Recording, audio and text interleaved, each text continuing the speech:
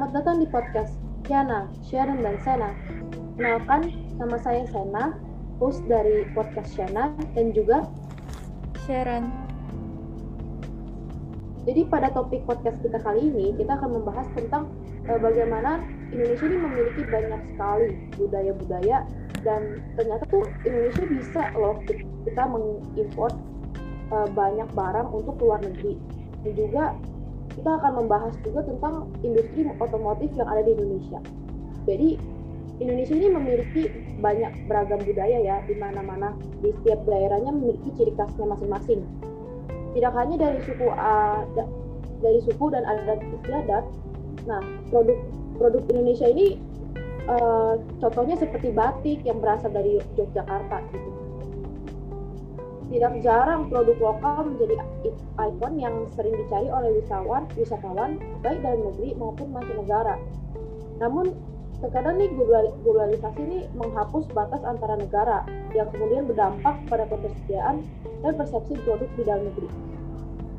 Jadi masuknya produk luar negeri seringkali itu menggeser keberadaan produk lokal karena dianggap lebih bagus dari segi kualitas dan estetika.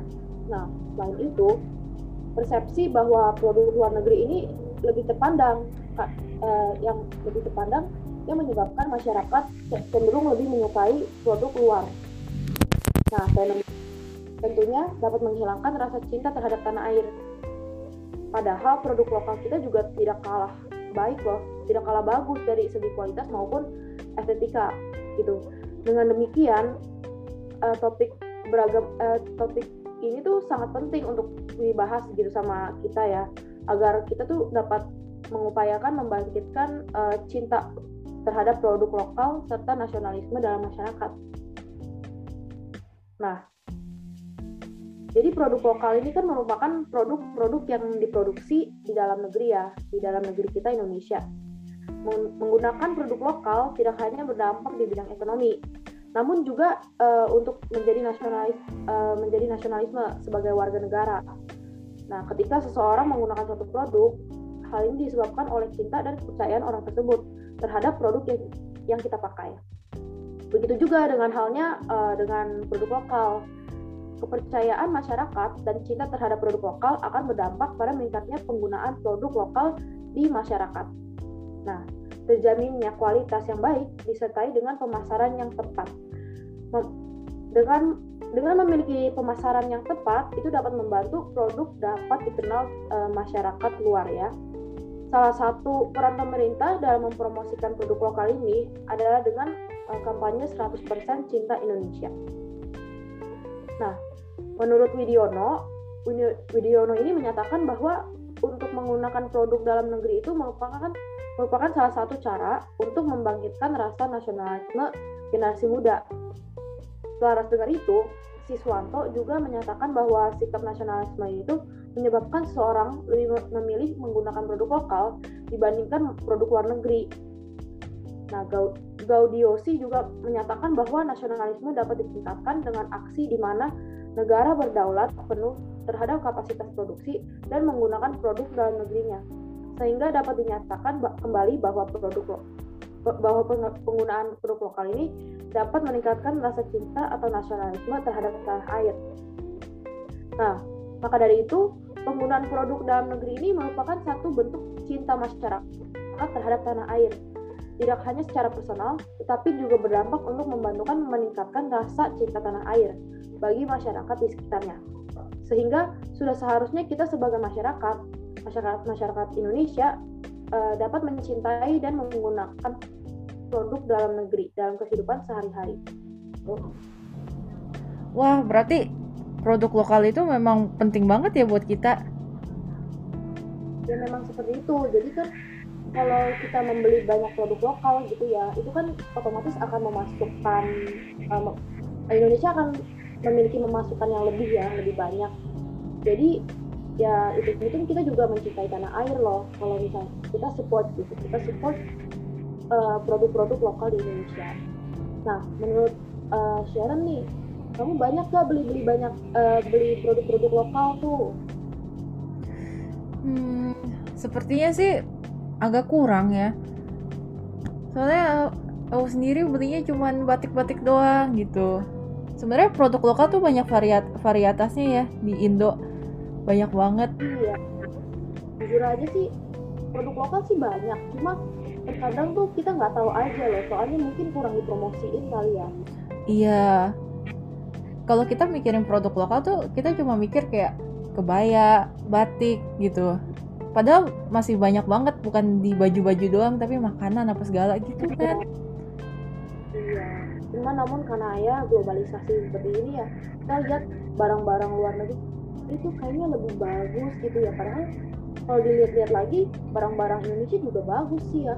Tapi kalau kita lihat-lihat lagi, barang produk Indonesia sama barang produk impor beda banget ya. Produk lokal Indonesia tuh ada ada rasa terbuat dari kasih sayang dan terbuat dengan niat gitu. Iya sih, kayak kelihatan gitu dari kayak tekstur batiknya gitu kan. Pasti kalau misalnya yang tidak di print langsung ya, itu kan saya pernah tuh ke Lombok, lalu saya lihat ada batik yang dibuat sendiri sama ibunya gitu kan.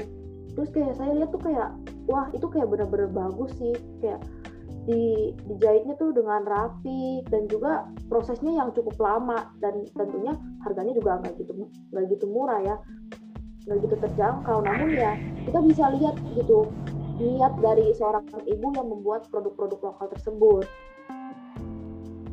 Iya ya, produk lokal Indonesia itu sebenarnya berkualitas banget dan sudah banyak banget varietiesnya. Cuman kayaknya hanya kurang promosi ya produk lokal Indonesia. Iya ya, seharusnya seperti artis-artis besar ataupun ya sekarang kan kebanyakan influencer atau influencer, tiktokers gitu, selebritas yang biasanya ada di sosial media gitu, seharusnya mereka lebih mempromosikan produk-produk lokal dibandingkan kayak produk-produk yang ada di luar negeri yang kebanyakan cuma ngikut-ngikutin kayak FOMO doang sih mereka ya. Jadi ya seharusnya sih influencer seperti itu lebih banyak mempromosikan produk-produk lokal Indonesia sih ya. Iya, saya setuju juga. Kebanyakan influencer sekarang pakainya produk-produk import ya. Jadi kita harus ini juga promosiin produk-produk lokal. Soalnya kita sayang banget gak sih kalau produk lokal kita nggak diakuin gitu, padahal produknya tuh bagus dan kadang-kadang jauh lebih bagus daripada produk-produk import. Ngapain kita beli yang di luar kalau ada yang di sini lebih bagus? Dan itu pun lebih mensupport negara kita loh, negara Indonesia ya kan, agar Indonesia dapat pemasukan dibanding kita membeli barang-barang import yang mensupport negara lain gitu. Benar. Nah, jadi bagaimana nih dengan kalian pendengar? Jadi kalian mau gak nih beli produk-produk lokal di Indonesia, produk-produk lokal Indonesia? Nah, share juga dong pengalaman kalian beli produk lokal Indonesia di Instagram kami @podcastshana. Nah, segini aja akhir dari podcast kami. Saya Sena dan juga Sharon. Kami berdua pamit dulu ya. Sampai jumpa di podcast nanti.